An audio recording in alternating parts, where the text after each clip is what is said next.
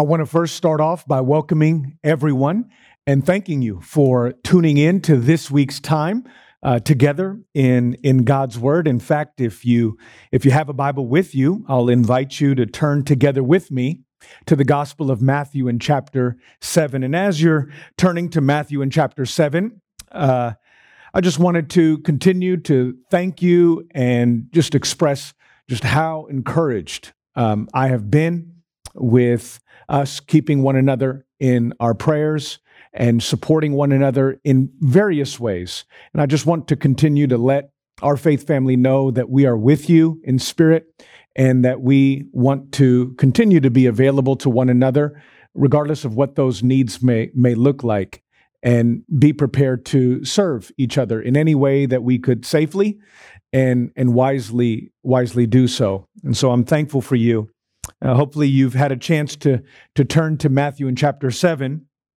What I would like to do is begin our time reading starting at verse 24. Matthew chapter 7 and verse 24.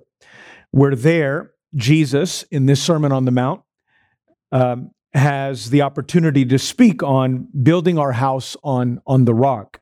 In verse 24, he says, "Everyone then who hears these words of mine and does them will be like a wise man who built his house on the rock. And the rain fell, and the floods came, and the winds blew and beat on that house, but it did not fall, because it had been founded on the rock." Verse 26, "And everyone who hears these words of mine and does not do them will be like a foolish man who built his house on the sand. And the rain fell, and the floods came, and the winds blew and beat against that house, and it fell, and great was the fall of it." Father, as we approach your word, at this moment, we invite your presence, we invite your Holy Spirit, and ask that this word would go far and deep in each of our lives. Lord, we're thankful that man does not live by bread alone, but by every word that proceeds from the mouth of God. And so this is a time that we do not take lightly one bit. We live by your word. And so, Lord, I ask for these promises, these truths found in sacred scripture, to be an encouragement and a comfort and a support to God's people during these pressing times, we pray. In Jesus' name, amen. Amen. I could almost recall like it was yesterday when I, along with my family, were in a position, my wife at the time, and we just had one child, where we were in a position to be able to buy and purchase our first house. We had gotten into contract, but had not closed escrow. And this was all the first time for me. So you gotta get this. And I'm just beginning to learn things about how to submit an offer, how to put yourself in an advantageous position, how to request an appraisal. Well, long story short, we got to the point in this whole house buying process where we were picked, but before we went ahead and closed on the house, we were told and advised to hire a home inspector, of all things, a home inspector. And I was like, okay, well, what's a house inspector? Well, I was told, well, this is the person who will make it a point to visit your home, the home that would be yours if everything goes through fine. And they have a chance to just make sure that everything that they say is good with the house is in fact so. And these are home inspectors that this is their job. And so they know exactly what to look for. And so you'll pay for them and they'll come. In fact, you could even meet them at the house and they'll show you how to handle the house, how to take care of the upkeep with the house. And they'll also let you in on the kinds of things, the sort of things that they pay particular attention to that would be important for you as a home buyer. It would almost be so important as to, these are deal breaker matters. And so if these areas are not good, it makes no sense really to go forward with the house purchase. I'm like, okay, so we'll do it. And so I did. And this guy was great. I mean, he taught me a lot in just one day. But there's one thing that he he pointed out in particular, and that was he took me out of the house and he says, I want to show you something about the foundation of this house. I need you to understand what I look at and what helps me to understand whether this house is sitting on a healthy, proper foundation or not. Right? And so he did. And I don't want to belabor that point and bring you into that, but he expressly pointed out that, you see, the reason why this is important and not just the over-the-range microwave or the closet or some of the other things that he pointed out to me that could have easily been fixed, and that in no way should mean for me, however problematic, that the deal was to be a deal breaker. But with the foundation, that was critical. Why? Because once you get through with the foundation and you have a house on it, there's really no way going back. Okay? Today, I want to talk to you and to me about necessary foundations. And the reason why I want to do so is because Jesus is talking to us about necessary. That's the title of my message today, Necessary Foundations. This particular chapter falls within this larger context that some have referred to as Jesus' Sermon on the Mount. These are his Beatitudes, if you will. The Sermon on the Mount begins in chapter 5 of Matthew's account of the gospel, and it ends at the end of chapter 7. So there's 3 chapters in this sermon. And here we're brought to a place where Jesus is introducing what this kingdom looks like on earth. And he wants to let us know that just as it is in heaven, so on earth. You see, with Jesus' arrival, not just on the earth, but with his ministry launching, he inaugurated his kingdom. Some have referred to his kingdom as the already and not yet kingdom. So there's a sense in which, with Jesus coming on the scene, it's already. We don't need to wait for him to come again. But because of what we still see all around us that has nothing to do with being a perfect picture of what heaven is like, it's not yet. And so even though Jesus started something, he's not through with what he started.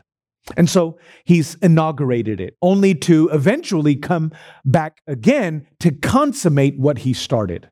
And so until then, the church is not the kingdom, but the church is supposed to be that community, that faith community that's supposed to put feet onto the reality of the kingdom. And so if there's any place we're supposed to look, if there's any place where we're supposed to look to be able to see a representation of the kingdom, it's to be in the lives of God's people who make up God's church.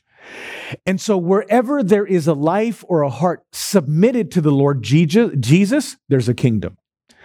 And that kingdom begins with what Jesus is introducing here. I know when we look at the teaching of the Sermon on the Mount, your response is probably what my response was. It's like, this is impossible. No way. Can't be. And that's true when it comes to us in and of ourselves. But when it comes to God and what he's able to accomplish in and through our lives, it is possible. In fact, Jesus himself says elsewhere that with man, this is impossible. But with God, all things are possible. All things are possible. You see, the Sermon on the Mount, the life of the kingdom here on this earth, the teaching that we're about to see in just these 4 verses presupposes that the person coming under the hearing of this message is a born-again believer. None of this is ever going to be a reality or true concerning you or me unless God's life has entered into my own life. You see, the gospel has to do with not only understanding that the penalty of my sins have been paid for through Jesus' death in my place. That is, that this Jesus entered into human history, lived a life that I was incapable of living in my place, went forward, died a death for my sins, rose again triumphantly, giving me the victory over sin, Satan, and death. It also has to do with something that I'm afraid often goes overlooked or, sadly, doesn't get mentioned at all in a lot of presentations of the gospel, and that's this, that it's not just that Jesus paid the penalty for my sins, it's that he secured the Holy Spirit out of love for me. So much so that when he ascended back to the Father, he sent the Holy Spirit so that that Holy Spirit might permanently reside within me. This is critical. This is critical. Why is that important? Because when that Holy Spirit resides within me, what God does is he doesn't just give me a good standing with God. That's just legal language. I need more than to be right with God on legal terms. I need a heart change. And that's what God has gone on to do. He didn't just secure my standing with God so that I'm acceptable in his sight. He went even further and went in me and changed my heart. Ezekiel, in chapter 36 of Ezekiel's prophetic literature, talks about how God promises one day to remove our heart of stone out of us and replace it with a heart of flesh. And then take his spirit and put it within us so that you and I might be able to walk continually in his ways. Right? That's important. And that's what we see here. That's what Jesus came to do. Not just to bring us into right standing with God, but to make sure that his Holy Spirit is in us so that we might be regenerated, new people. Paul says in 2 Corinthians 5:17, if anyone is in Christ, they're a new creature, where the old things, the old order has passed away and the new has come. You see, I'm a new person. God has done a new work from the inside out. I have a new nature, which means I have new desires, new aims, new ambitions, new drives, new passions, all because of the gospel, all because of the gospel. You see, this is going to be important as we start unpacking this particular portion of Scripture, and you'll see why in a moment. So the Holy Spirit comes within me. He doesn't just come within me so I can accomplish a task or two. He comes within me to reside within me permanently. All right? In the Old Testament, we saw the Holy Spirit show up, but he would show up, and that was it for a particular task. In the New Testament, we're promised a new covenant experience, a new covenant reality that has to do with the Holy Spirit being sealed within our hearts, Ephesians 1:13, for good. And that reality shows up in me realizing that I no longer have the same desires I once did. The sin I once loved, I now hate. And the God that I once hated, I now love. The things I once could have never seen myself about, I'm now every bit about, all because of the gospel. The gospel that didn't just pay the penalty for my sins. It didn't just bring me into a right or a good standing with God on legal terms, which has to do with justification. It goes beyond that, which is language of adoption. I'm a child now. I belong to this family now. God's not just my God now. He's dad. He's Abba. He's father now. I've got the family name. I got a seat at the table. I belong to this household. And his Holy Spirit is within me, who's given me new desires. So I'm not just reading God's word or God's law. Everything within me says yes to it. Why? Because God changed my heart. You see, if God didn't change my heart and all he did was give me his book, if you will, nothing within me would find myself resonating with what I'm reading in Scripture. You see, but because he changed my heart, I could say amen to the things that I am reading. And so Jesus points this out, you see.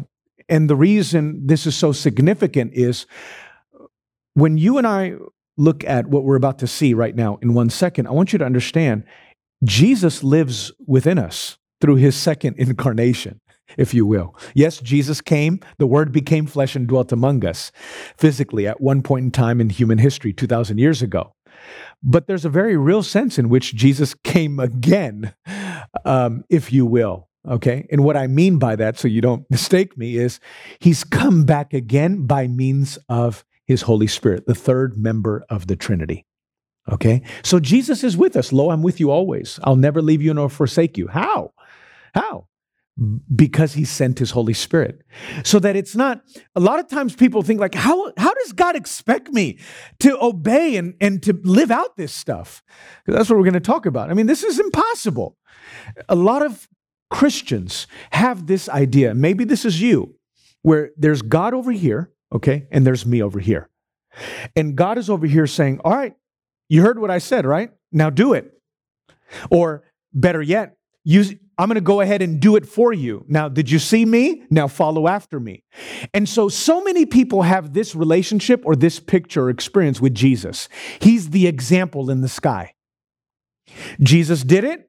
He hopped, skipped, and jumped. Now I'm supposed to hop, skip, and jump. And hopefully, it's almost like he's got a guitar in his hand and I'm supposed to follow after him as best as I can. And I keep blowing it. That's not the Christian life. Yes, Jesus is an example to us, right? And there is something to be said about imitating Christ. But if that's the only picture you have of the Christian life, you're going to fall miserably. You're not going to experience all that the Christian life has to you. We need to move beyond Jesus as merely someone that needs to be imitated. What do I mean? I mean this. This is good. Jesus is not just someone for the Christian to imitate.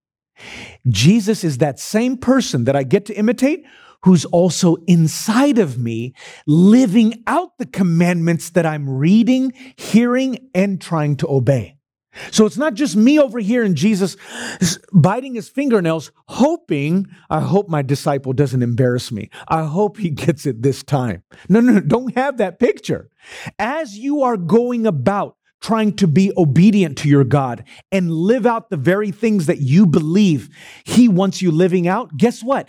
It's him in you living it out. That's important. So yes, it's you, but it's also him. You got to get that, right? I've been crucified with Christ, Galatians 2:20. Nevertheless, I live, yet not I, but Christ who now lives in me.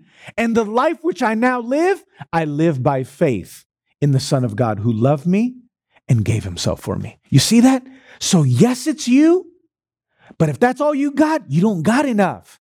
It's Christ in you. That's important. Jesus is not just, that's a truncated gospel where all you got is a Jesus to be imitated. You got to have that, but that's not enough. You need a Jesus who comes in you by means of the Holy Spirit and empowers you to be able to live this life that he's called you to, that he died and rose again for you to be able to live. And Galatians 2:20 is wonderful. I'll give you one more before we start unpacking this text. Philippians 2:12 and 13. Or Philippians 2:11 and 12, where the Bible says, work out your salvation, with fear and trembling, because, next part of the verse, it's God who is working in you, both to will and to work for his good pleasure. So which is it, Neb? Is it me or is it him? Yes. Okay? It's both and.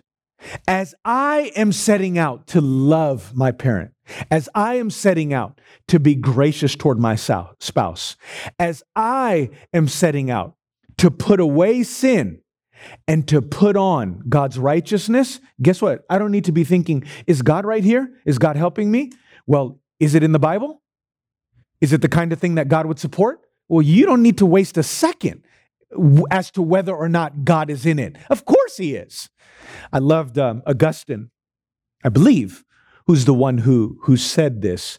And he says, command what thou wilt and will what thou commandest. I love that. What he's pointing out is that there's no way in the world that God could call his Christians to something and not give them what they need to be able to live it out. That's my way of interpreting a 4th century church father. Hopefully that works for you. Instead of that command what thou willest and wilt what thou commandest, right? It's like, look, if God has it in his book and that's what he wants his Christians to be about, you better believe this, that he's going to give you what you need to be able to live that out, right? He's not over here commanding you to live some way so that he can see you blow it and drop the ball flat on your face over here. No, that's not God. So what is Jesus talking about here? Verse 24. He says there, he's talking about necessary foundations. And this introduces my first point, and that's this. Number one, everyone is building their lives on something. Okay? Everyone is building their lives on something. And Jesus is pointing that out with the use of this illustration of two foundations. One is a rock and one is sand.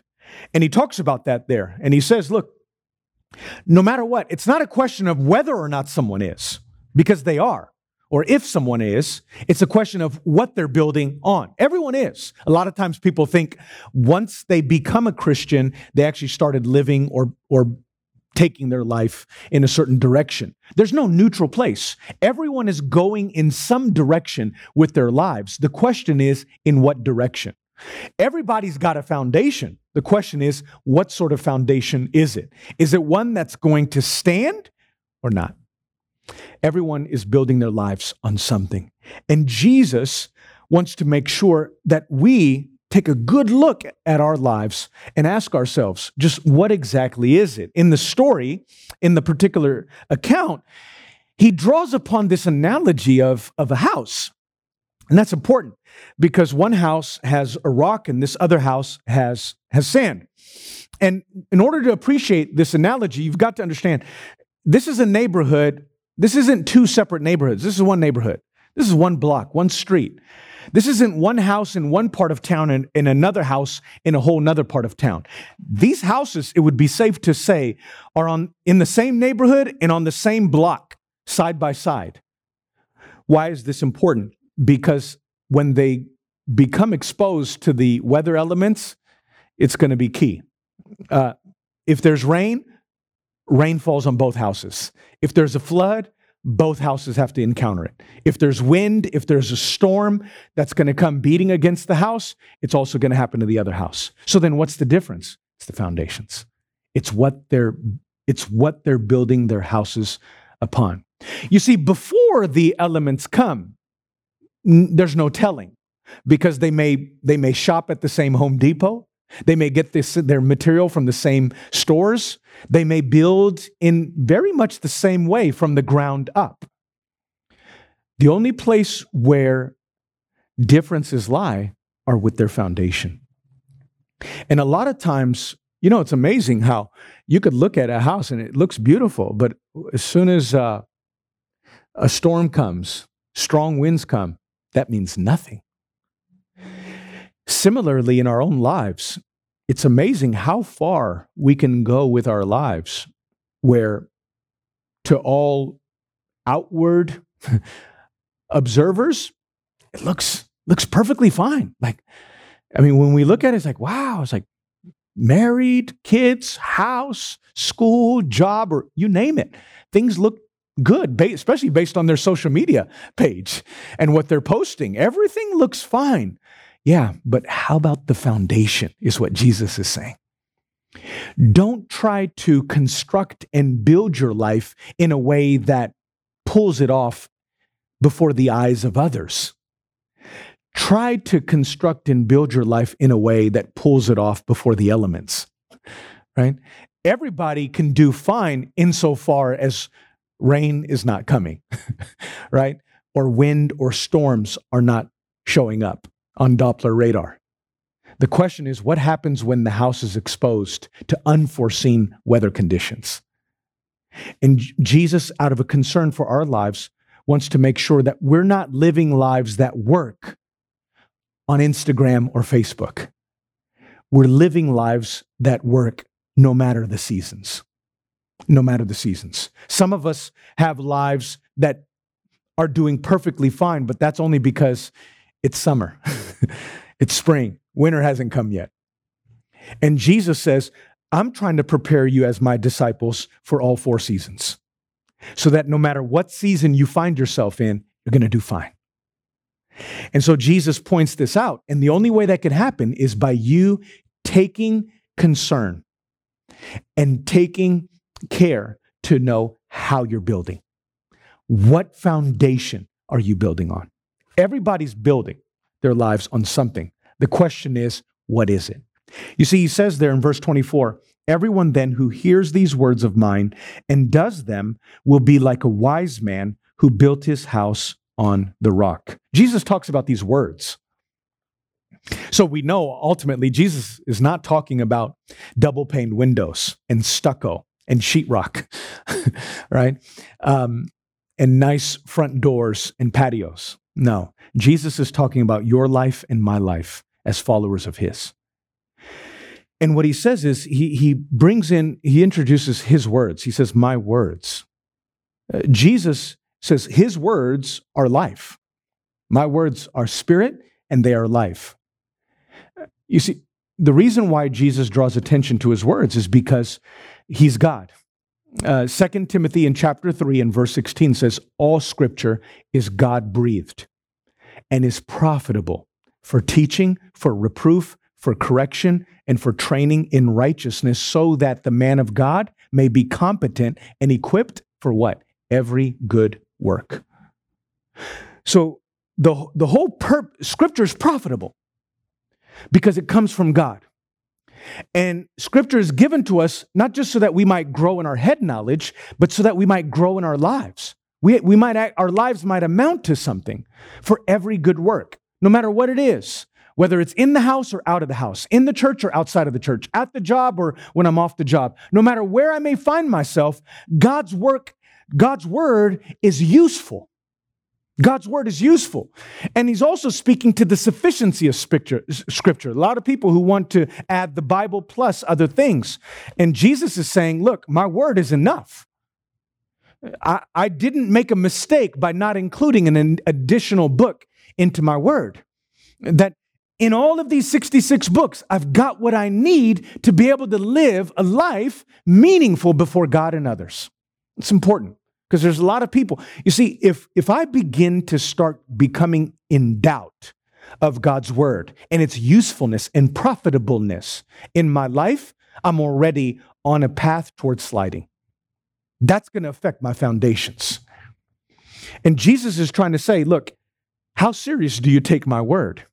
Do you recognize that you got all that you need in here? Now, in order to be clear, I'm not saying that Christians should not be reading. I've got tons of books outside of the Bible. But I want you to understand, be a man, be a woman who is well-read, but understand the one important book. That all of those other books can go, but this book cannot. There's only one book that's inspired. There's only one book that's revelation. There's only one book that came from heaven down. There's only one book that God can say is his book, and that's the word of God. And so I want to encourage you to keep that in mind. This is critical that we understand the sufficiency of Scripture. Peter, the apostle, in 2 Peter in chapter 1 and verse 3 says that God has given us all things that pertain to life and godliness. Did you get that? This is critical. He's given us not some things, all things that pertain to what? Life, my life on this earth, not just when I get to heaven, and godliness, which means whatever it is that I'm going to be in need of to look like Jesus, which is what godliness means. It's a synonym for Christ-likeness. Whatever I'm going to be in need of to be able to be more Christ-like, more godly, God has given that to me. He's given us all things that pertain to life and godliness in his word. I'm afraid that oftentimes in our Christian life, especially those who've initially come to Christ, we can treat our salvation almost like the mistake I made when I bought a gift for one of my kids one time. I went to Walmart, and here I am just going up and down aisles trying to look for it, the toy section. I finally get there, and I can almost vaguely remember what my kid wanted, and I finally get to that item, and I pull it off the shelf. I look at the price, and I look at the box, and I say, I think this is it. And so I grab it. I make a I make a shot for the customer line. I go on ahead and purchase it. I make my way home, storm through the door, and I say, kids, I'm home. And my child looks at the box and they say, you got it. You bought it. You found it. Where'd you get it from? And I tell them, and here they are just scrambling to open it up. And here I'm sitting next to my wife and the kids, and just eager to see what all they think about it. And here they are opening it up, and then they find out they can't use it. And I'm like, what's the problem? He's like, I can't use it. It's like, what do you mean you can't use it? I look at the box and it says, note, batteries not included. And here I am thinking, oh, great. That was expensive all by itself, right? I don't understand how much it cost me just to buy that, let alone go down a whole nother aisle to buy the batteries. And now here I can see this kid's face go from to just disappointment because here they are. It's late at night. I purchased it after work. They got this product that they're so excited to play with immediately, but they're not in a position to do so because we don't have the batteries to be able to do so. So it's one thing to be in possession of this toy that was expensive. It's a whole nother thing to be able to make use of it. And so the kid had to go upstairs, brush their teeth, and go to bed. And a lot of times we treat our salvation that way. And we treat our discipleship that way. It's like, yes, I know I'm saved. Yes, I know my sins are forgiven. Yes, I know I have Jesus. But what? Right? It's almost like, yeah, Jesus went so far as to bring the toy home. Right? But I can't use it because I need more. I need Jesus, but I need something else. Jesus plus. And what Jesus is saying here is, no, I'm glad I have his word, but I need more. He's like, no, I've given you all things that pertain to life on this earth as a Christian until I come to take you in godliness. And Jesus says here, the one who gets this is the one who's going to build his life on the rock and not on sand. Everybody else who thinks they need Jesus and his word plus something else is building their lives on the sand. Who are you? Who am I? You see, Jesus says here, it's not enough even to have his word. Wow. You ready for this? Can I go a little bit further? Okay. Jesus says here, everyone then who hears these words of mine and does them is like a man, a wise man who builds his house on the rock. So it's not enough to hear it. It's not enough to just come to church. How about if I go to good, solid, Bible-believing church where the preacher is known in the community, where they teach expositional preaching, book by book, verse by verse, chapter by chapter? That's not enough. How about where I got great books on the Bible? How about where I attend a great Bible study? That's not enough. I own a Bible. I own a study Bible. Still not enough. All those things are wonderful. Jesus says, look, it's not enough to just merely hear his word. What I got to do? I got to be prepared to do it. I got to be prepared to do it. This is something else. A lot of times, I remember when I first came across this early on in my Christian life, I used to quote this all wrong. I used to say, everyone who hears these words of mine is like a wise man who builds his life and his house on the rock. It's like, no, it's who hears it and does it. See, Christianity is more than just hearing good teaching. At the end of the day, Christianity is about being doers of God's word. Jesus wants to make sure. He says, look, every tree is known by its fruit. You shall know them by their fruit. Jesus doesn't want to have a bunch of people who merely hear things, but that's about it. He believes, and we ought to believe, that God's word has the ability to affect change in our lives. You see, when God's grace reaches us, it reaches us in such a way that it transforms our lives. You see, grace from a Christian standpoint doesn't just forgive sin. Grace transforms us. Grace enables us. Grace empowers us to be able to live a life pleasing in God's sight. And here, Jesus is saying that it's not just those who hear my word, it's also those who do it. Now, the question is, why is it that we don't find ourselves as satisfied and thrilled with God's word and all excited? Some people think, I know, maybe it's the Bible reading plan. Maybe, but maybe not. Maybe I just need to find that cool Bible app. Maybe I just need to find someone who reads the Bible audibly with British language, British accent, or, with some kind of an accent or some kind of a voice that just makes me want to hear God's word and do it. And you see, a lot of times we're constantly pointing at all of these things that I'm not too sure are where it's at. That's why God changes our hearts. He gives us new desires. I want us, better yet, instead of trying to change out and swap out our Bible reading plan, I want us to really look at where are my desires? If my desire isn't for him and his word, then where is it directed? Because remember, there's no neutral place. I remember whenever I had a chance to make it home from work or wherever I was, I would usually make it home in around a meal time. One of the first things my wife would say, preparing and wrapping up, finishing up lunchtime or dinner time and getting the table ready for us to sit and eat, would be, as soon as she heard me come in, she'll say, "Oh, you're home. Wonderful. Go on ahead and wash up and get ready because meal is ready. I'm done. It's lunch is ready or dinner is served." I'm like, oh, and whenever I would say things like, "Oh, that's great, but I'm fine. I'm good, honey. Thanks anyways, though." Or I would say, "I'll be fine. You guys go on ahead." The first thing that would come out of her mouth will be, and she's thinking this is, "He must have eaten somewhere else."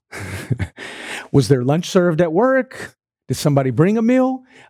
Did you have a lunch appointment with anyone, ministry? Or did you grab something? Why is she thinking in these ways? Because she knows it's mealtime. And she realizes, like, everybody would be hungry at this point. You knew I would have a meal prepared.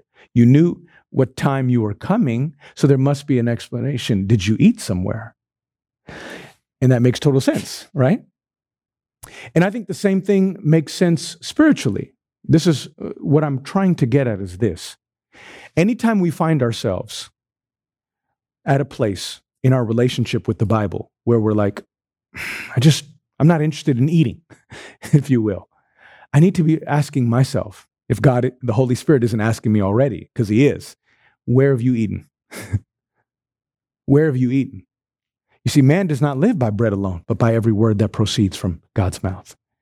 And so if God has saved me, if God has given me a new nature, and the only way that new nature, birthed by the Holy Spirit, can be properly fed is from God's word, and I'm not hungry for it, I must have eaten somewhere else.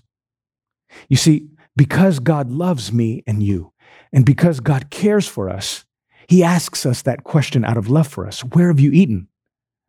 So one of the solutions to getting on track to being hungry all over again for God's word is not changing my Bible reading plan. It's not getting on the new, hip, and cool app that's out there and trending.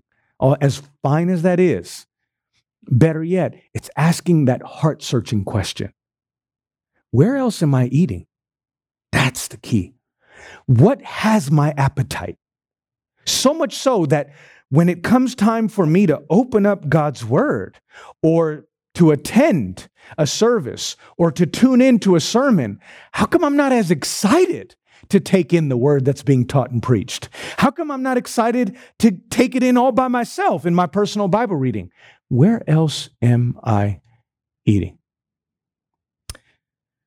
Lastly, my last point is the storm is coming. It's not just that everyone is building their life on something. It's to realize the storm will come. It's not a matter of if, it's a matter of when. You notice that here. Some people have questions about what this storm points to. Is this just the trials of our life, or does this have to do with final judgment? I would say both.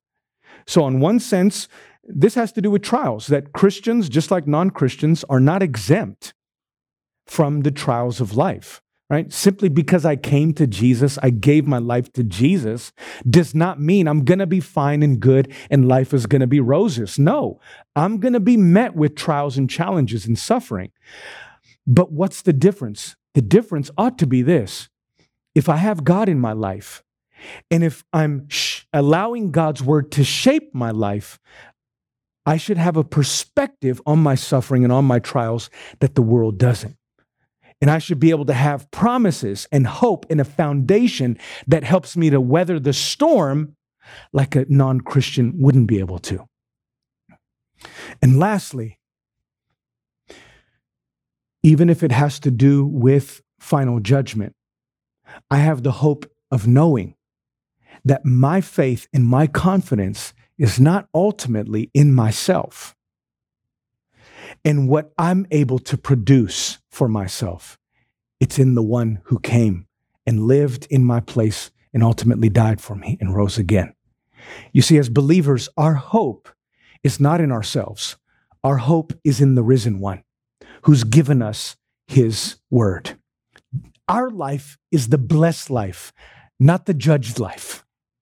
You see, when you're a hearer of God's word and not merely a doer, you're able to see these things. You're like the one who looks at his life, James says, James chapter 1, and sees what he's like. I know my identity, and I walk away knowing who I am and never losing sight of that, and living my life based upon my true identity. I want you to know this. I want you to know who you are, and better yet, whose you are. Amen?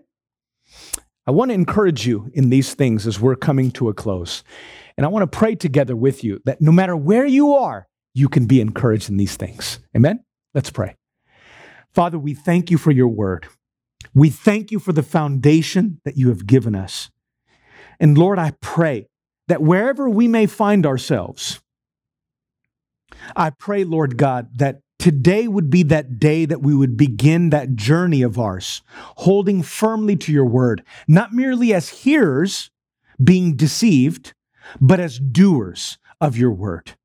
And Lord, I pray, may there be no other foundation that's adequate for us as your children, but the foundation that has to do with hearing what you have to say. Jesus said, "This is my true disciple, indeed, the one who continues in my word." John 8:31. God, would you produce this in our lives? Holy Spirit, would you enable us and encourage us and remind us all over again that you've given us new desires and a new heart and a new nature that has the ability to be able to live after your word. God, I thank you for your people. God, I pray that you bless your people. In Jesus' name we pray. Amen. Amen. Amen. God bless you.